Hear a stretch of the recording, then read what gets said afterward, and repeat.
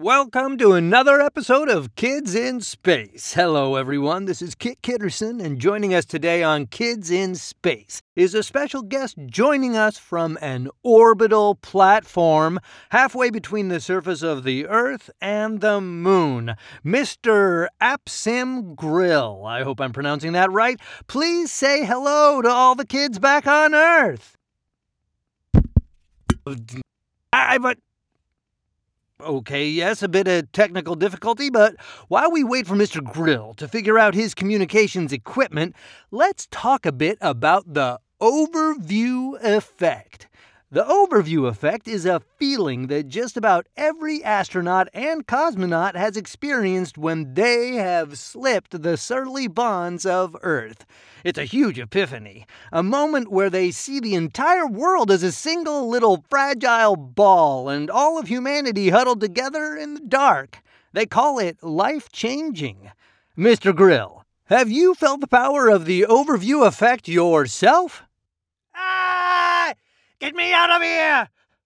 Who is this? Hello, Mr. Grill. This is Kit Kitterson for Kids in Space, and we just want to ask you, how does it feel to be 90,000 miles from the surface of the planet? Listen, you little shit. You have to get me down. I don't care what it takes. I don't care who it kills. You bring me back safe and quiet, or I swear I will cut off your head and feed it to swine. I will burn your children on my demonic altar and crack their bones between my teeth. I will tear your skin. Okay, yes, and we just like to remind Mr. Grill that his microphone is live and our audience is children, kids who just love space. And you're in outer space. So please, tell us, what is it like? Like nothing. That's the problem. It's a void. Okay, now listen, kiddies. The first one of you who can bring me back to Earth will earn a sex slave for a year. How's that sound, eh? A succubus demon to fasten his or her mouth around your... And that's all the time we've got today from Mr. Grill on his orbital platform. Now, let's talk radio waves on Ganymede. Alaxsxaq. A Fabulism. Chapter 12. My narrative of cruelty and destruction. Clang, clang, clang. I walk barefoot around my cell. My new legs are shiny chrome, shaped as the fleshy version, but with perhaps a bit more definition. Quite flattering. I'm terribly pleased. And my back has no complaints. I whirl and strike a pose, admiring myself in the mirror. I could get used to living up here among all these Sulimar. But how to rule them? That is the real question. The answer lies in the book If stole from me. I peer out the window at the clouds scudding beneath me. Oh, to live this far above the Cloud Watcher's domain. I wish I could be there when someone informs him Apsim is up here, looking down on him. Now, to solve this puzzle regarding clerestomy, I opened the little book when I first arrived, and this structure, the architecture, started to tremble.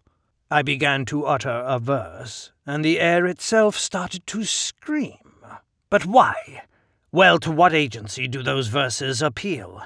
It must be the night sky.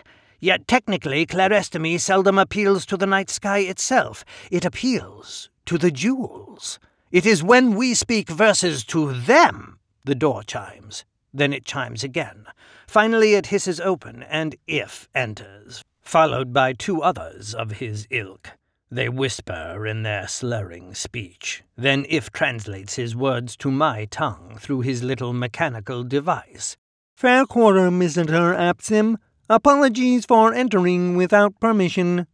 Only what I expect from you, If. How do you care for your legs?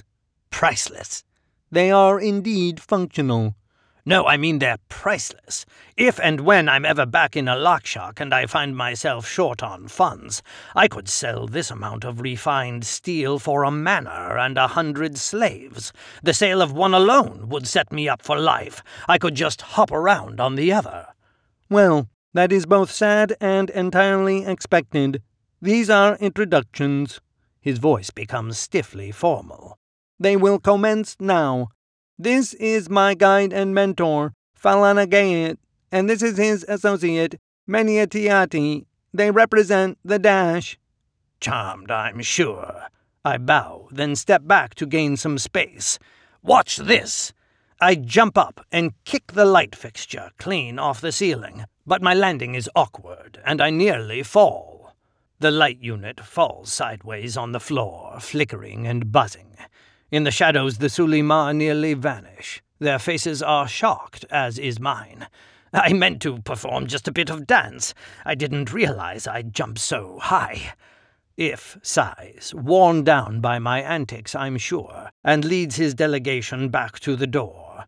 "Yes, your new legs outperform your old ones in every metric. You may fail, but they never shall. Now come with us, Apsim. It is time you met the Dash."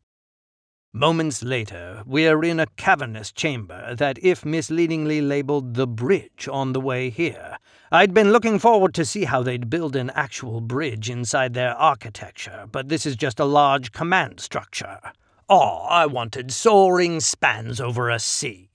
If snorts. "No, not that kind of bridge. You see, the Kuluwistaruffigs were built millennia ago as spaceships, and they took the tradition of sailing ships by borrowing nautical terms."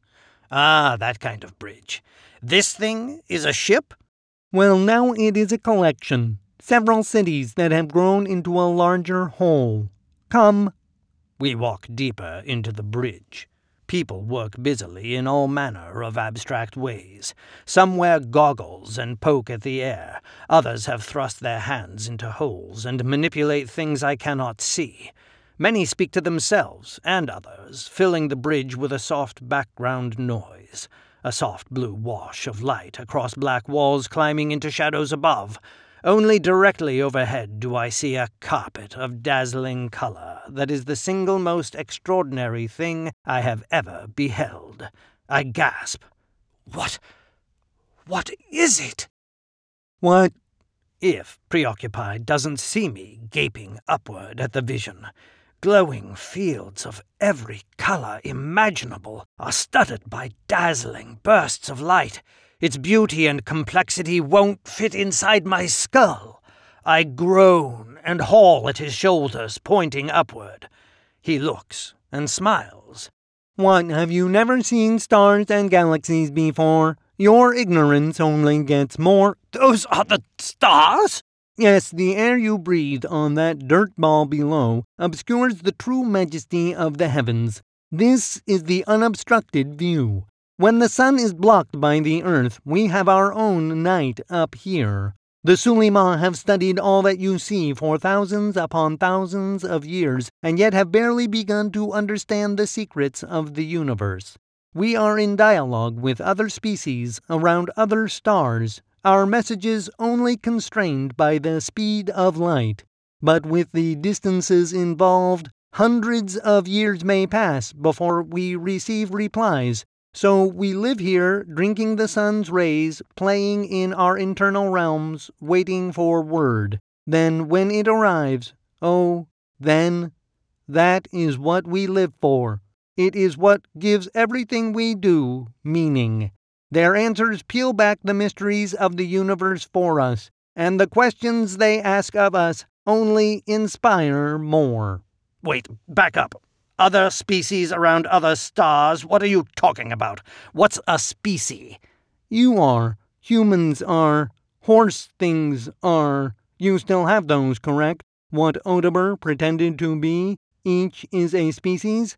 "And they are somehow floating around the stars up there, like I was when you tethered me outside?" "No. Farkar, try to understand. They are living on planets like Earth, or as we are, on nearby structures like the Kuluwistaruffigs. We speak by tight beam and an adaptive form of optic holism. The stars are abuzz with life. We are in concord with 29 species and maintain observer status with another 17. We are only in active conflict with 3. "Wait, back up again. Living on planets, like the one below us. Does that mean we are somehow spinning around a star ourselves? The sun is a star like any other. From a great distance it is a faint light against all this grandeur. This is not the center of the universe. It has no center. The sea of light is endless. In fact, we are not of major stature by any consideration. We have what is called stepchild status, and frankly we prefer it. Yes, Lord of whatever you call yourself, we are not alone, nor are we supreme in this universe, not even in our own galactic neighborhood. I scowl. Preposterous. But then the familiar shape of the Milky Way wheels across the starry field, but 1,000 times brighter than I've ever seen it. Now it is a furnace of indescribable heat, a collection of stars glowing in a bonfire to vanquish the void. I have never seen anything so mighty. Oh, vertigo, vertigo like I've never felt before. I wheel and stumble against If with a ragged cry, clutching at him. I retch onto his black pleated tabard, and he squawks in shock and disgust. The others gasp and draw back. Beg your pardon. I push myself away from him and readjust my tunic. They never see that I picked the little book from his pocket and hid it once again in the folds of my robes. Fools. This is the dash, If tells me. I collect myself, then turn and bow. But there is no one there. Who is? Did he leave? No, the dash is this console. In fact, the dash is a distributed intelligence throughout the architecture and all the Sulima. We commune with the dash all the quarters of our lives. In here. He places one hand on his head, one on his chest. But for someone like you, an external representation of the dash is necessary. So, here it is. You're introducing me to your furniture. I'm introducing you to my master. I study the console with a frown. Featureless like everything else. I tap its steel surface with a fingernail.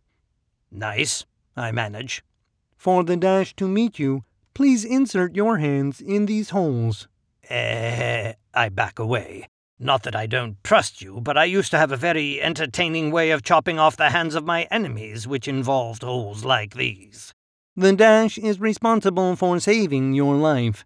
It powered that utile in the medical ward. I was only there to input your selections. It would never cause you harm. Unlike you, who has knocked me out twice now, and shoved me out into the void, and pushed me off the edge of an open shaft. If, unable to help himself, snickers. Why, he does have a mean streak after all. It's the first time I've liked him. Guilty? His mentor frowns in disapproval. Well, the old flintskin doesn't know me yet. He'll have plenty of opportunities to try to kill me later. Please, Visitor Apsim. If indicates the holes in the console again. What can I say? That I refuse to play their games and demand they take me home? I don't even have a home. With a sigh, I thrust my hands into the dark, empty holes of the console. Flash. Now I'm elsewhere, a space clothed in soft light. Yet another abstract landscape. I still can't feel the earth, nor Ophicalus seething within me. I am but an eidolon of myself, a perspective without eyes or head or body. My focus skitters across a shining field of pink and purple sparkles. It feels somewhat like the bedroom of a 4-year-old girl. Apsim Totopas Grill. The neuter voice is breathy and kind. Be welcome here. Here? What, you mean in my own mind? I'm always comfortable here, but thanks anyway. We are not in your mind. We have made neurochemical contact outside your corporeal structure to protect you from me. My scale and activity would prove— Yes, I'm sure you're quite special. Outside me. To protect me. But is that really why, Dash? Or is it to protect you from me? I have a demon lurking inside me, you know. Yes, we do know. We know about all your capabilities.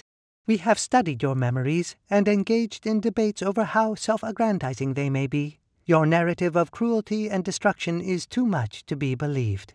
Either way, you meet all the qualifications for an abomination. It is most likely in the best interests of the citizens of Earth if we heavily remodel you and allow you to retain only a sliver of your current identity. I told your minion, don't touch the brain. The brain, the heart, the soul are mine. Under normal circumstances, we are a society based almost entirely on personal rights and permission. Yet you may be too dangerous to trust. Therefore, this may not be your decision to make. Let us ask some questions. Based on your answers, we can decide what the best course of action will be. Best course of action, my eye. Let me out of here at once. Now! Why can't I leave? We will not let you. As we said, this may not be your decision alone. We are a congress of billions of voices who must be convinced that you deserve free agency. Look, I'm a refugee here. I was running from their dungeons. False imprisonment. Don't you care about that? You billions of voices? Hello? Your own memories indicate your imprisonment was quite deserved. Look, that's wrong. I mean, you don't know the Hummingbird Queen. You think she's just this sweet little trollop. Well, she's not. Her court in Tinana is a nest of vipers. Didn't you hear what Otober said? He told If. Just ask him. We know of nothing of this queen or her court. We only know what you have shown us, and in your own mind she is in the right and you are wrong. How do you defend yourself when it is only you who makes accusations? A hysterical laugh escapes me. Why, that's just me. That's just how Apsim operates. I'm not a villain. Pay no attention to those memories. They are just stories. I'm a storyteller. Yes, that's all I am. I live a meager existence, in truth, feeding on the crumbs of my betters when my tale grows lurid and violent enough to garner their attentions. I have never harmed a fly. Ask If. I've only been a victim in his presence. If Alicia Laity absolutely disputes what you're saying, you struck him. Only after I was kidnapped and removed from my dear home planet. I can't believe you'd blame me for that. I was under attack. And now you've stolen a book. Oh, that. You saw that. Just a clever bit of trickery. He stole the book from me. That book is implicated in the demolishments. What is? Demolishments? What are those? I'm innocent, I tell you. Here among the jewels of the solar system, at random intervals, an unbearable voice shouts with tremendous force.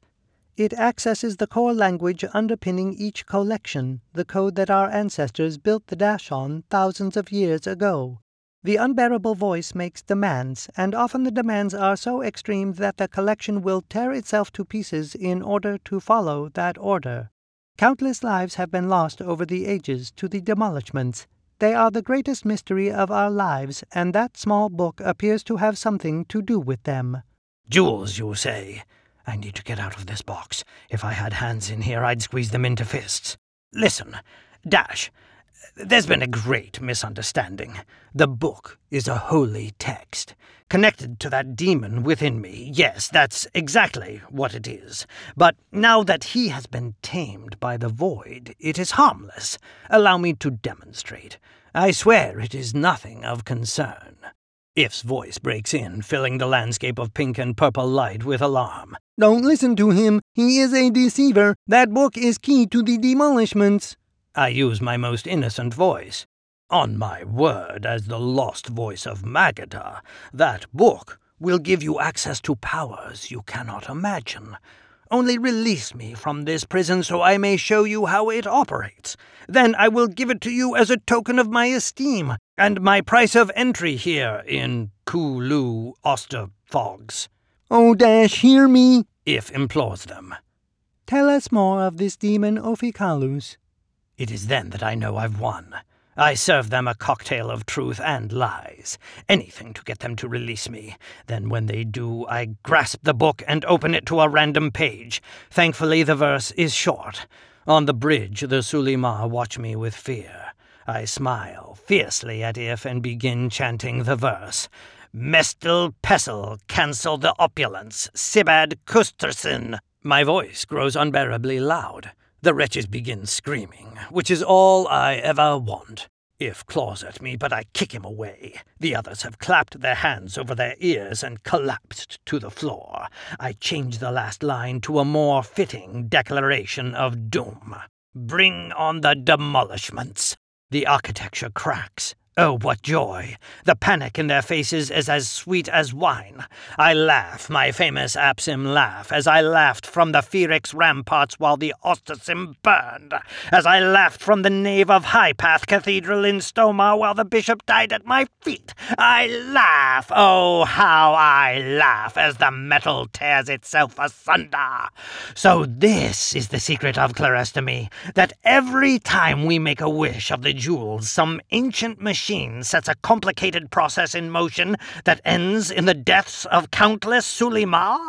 Never in my wildest dreams did I imagine a more vicious and devilish source of such power. It only proves to me that life is truly a heartless, cold bitch, and I am made for her.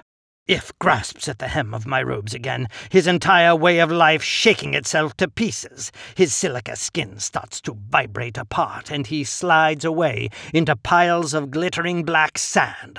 The other Sulimar do as well.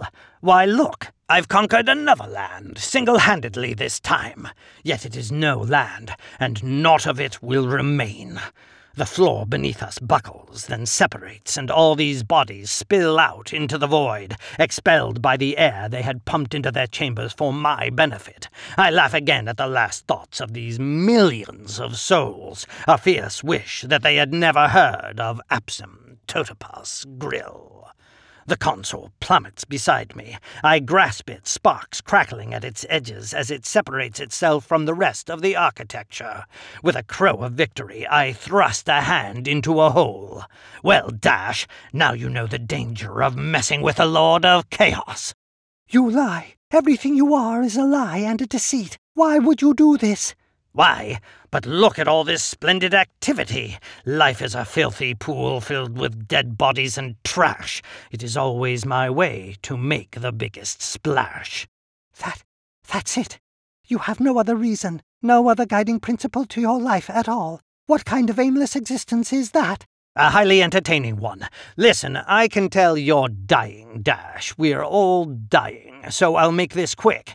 We can see the jewels on the ground below, but we've never known what they're for. This magic we cast, called clerestomy, gives us our heart's desires. If we can see the night sky and the jewels flying above, those of us with the skill and training recite our verses and make our wishes, and then these jewels hear us, and boom.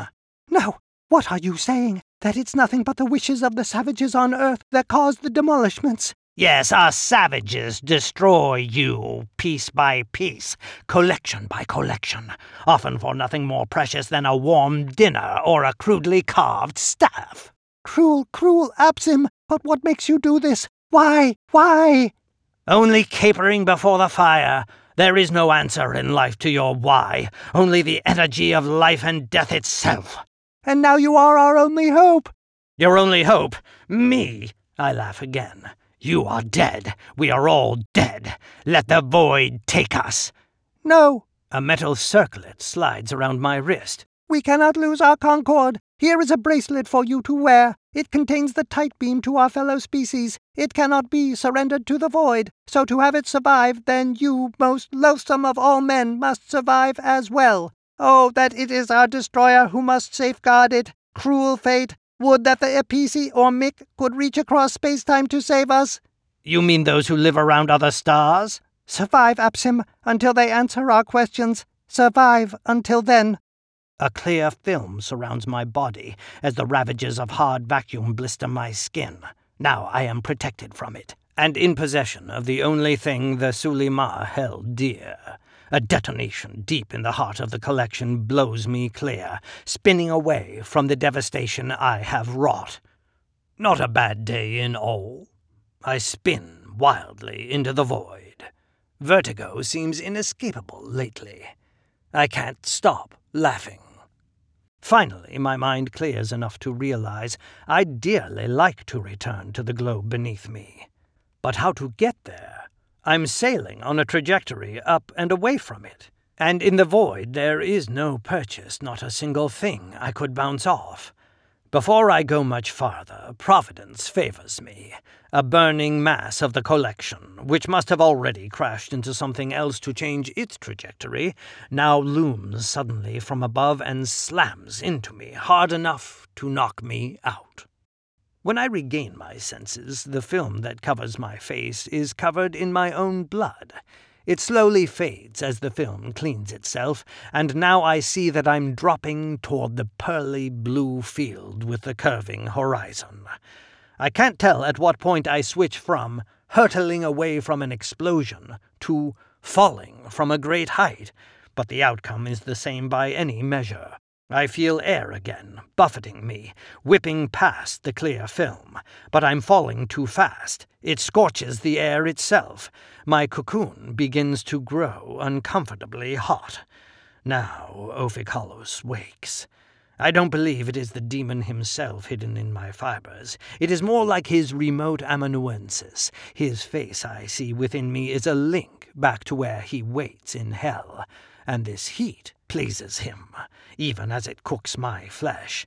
He watches me suffer, his black eyes greedy with hunger. The agony is as great as any I've ever experienced. I gasp, and the superheated air scalds my lungs, and I die. No, not quite.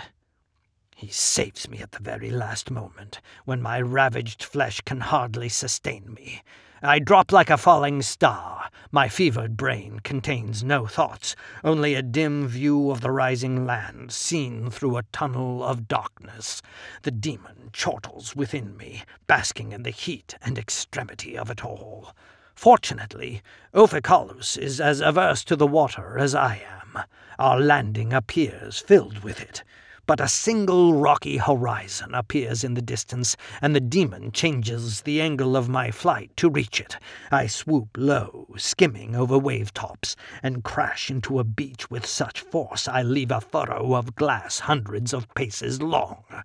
Do I black out? Do I embrace the pleasures of oblivion? Not a chance. After an eternity of pain and suffering, which Ophicholus most likely refers to as lunch, a number of hands lift me from the pit and turn me over so that I may regard the sun. I can tell from the looks on their brown, weather-beaten faces that they are disgusted and stunned by what they see. I cough, expelling smoke into the clear film, and they startle. Oh, they thought I was dead. A reasonable assumption. I move an arm, which only causes greater pain, and I cry out. They pull back further, some hefting spears. A few stare at the sky with speculation. As they do so, other parts of the collection start to fall in blazing streaks across the blue sky. They point to the mystery of it and jabber in some unknown tongue, then point their spears back at me. With the last of my energy, I formulate an appeal to Ophicholus, that he restore me once more for even greater suffering in the future. But before I propose it, I realize that all that keeps me from my own power any more is this clear film. Without it, I can heal myself. I begin pawing at my face with hands that are nearly stumps of bone and cooked meat. Every bit of it is painful enough to send me into shock. I resist it with the force of my formidable will, but I only have a few more moments of this before I must slip into unconsciousness. I lunge forward and grab a spear from an unwitting native. He yelps and releases it. I point its blade at my face and open my mouth as wide as it will go. Then I thrust the spear point into the clear film, making a hole. With my fingers, I pull the film from my head and shoulders and arms. Bits of my skin pull away, and I shudder with the cost of it all. Then, when enough of my body is free, I sink deeper into the sand and call all my geomancies to me. Beneath the sand is a shelf of igneous rock. This is an island formed by volcanic activity. I can sense the mantle pushing upward like a pimple in the earth, forcing this bit of land to break the surface of the endless sea. The volcanics are so aphanitic that it appears to have no crystal grains at all, almost like a black flowstone. I sink into it like tar. Within the microscopic basaltic trachyandesite, my form knits itself back together, drawing from the inexhaustible power of the mantle. Now I have seen the globe in its vast glory. It is both wider and grander than I ever imagined, but now its stature is also diminished because I have seen the boundary of it. I have encompassed its magnificence and seen what lies beyond it. The void, the stars and the sun, and the species living around other planets. It makes my geomancy less special. It is not a power based on an essential pillar of the cosmos anymore. It is just a font, like many others. I shake off this existential crisis and rise from the ground further afield. The spear-carrying men, dressed in little more than loincloths and feathers, still exclaim over the spot where they found me, arguing, it seems. I leave them to it, and follow a wisp of smoke rising over the trees to their village in the jungle. As I approach the collection of thatched huts, I make two self-discoveries.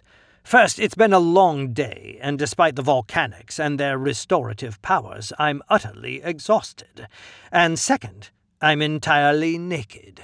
Oh, and also second, my legs are still made of metal, but they took damage, and the earth, in her infinite wisdom, has filled the stress cracks with black minerals and white crystals. Once again smooth and strong, but now they weigh about 4 times as much.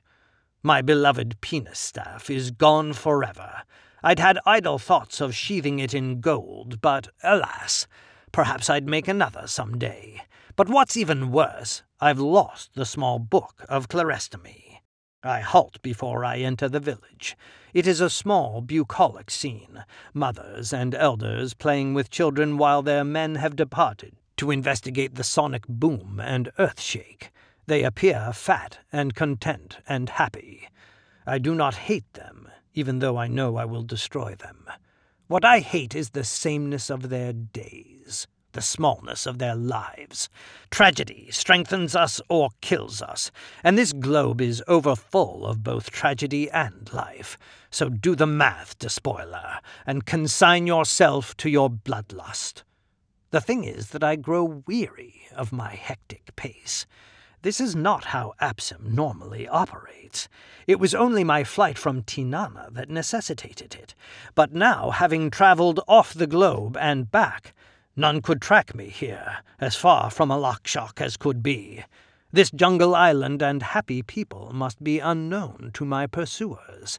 See, I'm not a screaming psychopath by nature. I'm a builder. And while death and terror are what I primarily build, it is still the thoughtful work of a craftsman, not a berserker's charge. So I long to finally slow down and stop. Perhaps I can just get a bowl of fish soup and someone to rub my feet for a few minutes before all the lies and deception and bloodletting begins. Humility, thy name is Apsim. That's a new angle. Haven't tried that one before. Let's see if it affords me any respite from my manic escape. I duck my head low and shuffle toward the village. One of the elders sees me first. He stands, pointing, and calls out. Then he lifts a wooden tube to his mouth and puffs into it. Something stings at my neck. I stumble and fall face first into a broad-leafed plant, so very green. This time I do black out, and when I recover my senses, I'm trussed with my arms bound behind my back, face down in the dirt. I turn my head to the side to see that they build a fire and are sharpening their knives. Cannibals! I'd heard of these from fairy tales of the 17 seas, and here they are in truth. Excuse me? Hello? Yes, I'd rather not be cooked again. But they ignore me, much to their peril. They don't know I can sink into the ground or steal the breath from their throats, even bound as I am. And I'd wanted so much to take a break from extermination. What people don't realize is just how tiring it is. Think about it. If murdering large numbers of people was easy, then we'd have all died long ago. But what I do requires an athlete's energy and a madman's obsession. Empires do not just fall on their own. But no rest for the wicked. I really miss my imps. They were so useful in situations like these. They could cut my cords and steal a baby and set a roof on fire before I even dusted off my clothes. Scratch that, still naked. Anyway, without the imps, I have to do everything myself, and that's another thing that is tiring me. I'm used to commanding servants and slaves. This is too much like common labor. I use the ire that sparks in me to ignite the air with a fingertip of thaumaturgy. The cords sizzle and fall away, and I sit up. Men pointing spears crowd close, and I use a lysophic gust to knock them back. Now they scramble away in fear. Yes, you had to incur my wrath, didn't you? Couldn't just be welcoming islanders. Had to be bad. Well, here's what you get. I lift my hand and smite the air, combusting the logs of their fire across the clearing from me. They squeal and scatter, but I pick one elder up in a lysophic fist, perhaps the one who shot me with that blowgun dart, and toss him into the fire. He screams, but I cannot stop to enjoy it. Out of the corner of my eye, a village maiden lifts a wooden tube pointed at me. She puffs as I twist the air around me in a personal lysophic tornado, shearing the dart away. It does the same to a pair of spears that follow. Now they're making me angry, and this is how it always happens. First I start with a harmless prank, then it gets blown way out of proportion, and next thing you know, villages have become holes in the ground. I think it is time to favor them with a dose of ataspaticism. When I say the word, then you must say it too. When I say the word, then it must come from you. When I call out the word, then you must call it back. When you call back the word, then your souls turn black. I shape each sound with the rhythmic magic of the art. Soon, even though they don't recognize the words, they are swaying in time to my verse. I repeat the whole thing, bringing the entire village under my thrall. My voice is hypnotic honey flowing through the air, washing through their heads and allowing me to drive them like lambs. The word you will call will be... But I'm interrupted by an invisible orifice that appears in the air above me. It inhales the air, stealing my words, and I look up in consternation. "Can't a man finish a spell?" I cry out, as it sucks me up into its darkness, and I vanish from that island forever. Thanks for listening to Alaxsxaq. Stay tuned every week for new episodes. Tell your friends and keep an eye out for other stories told here on The Unuseful Hour.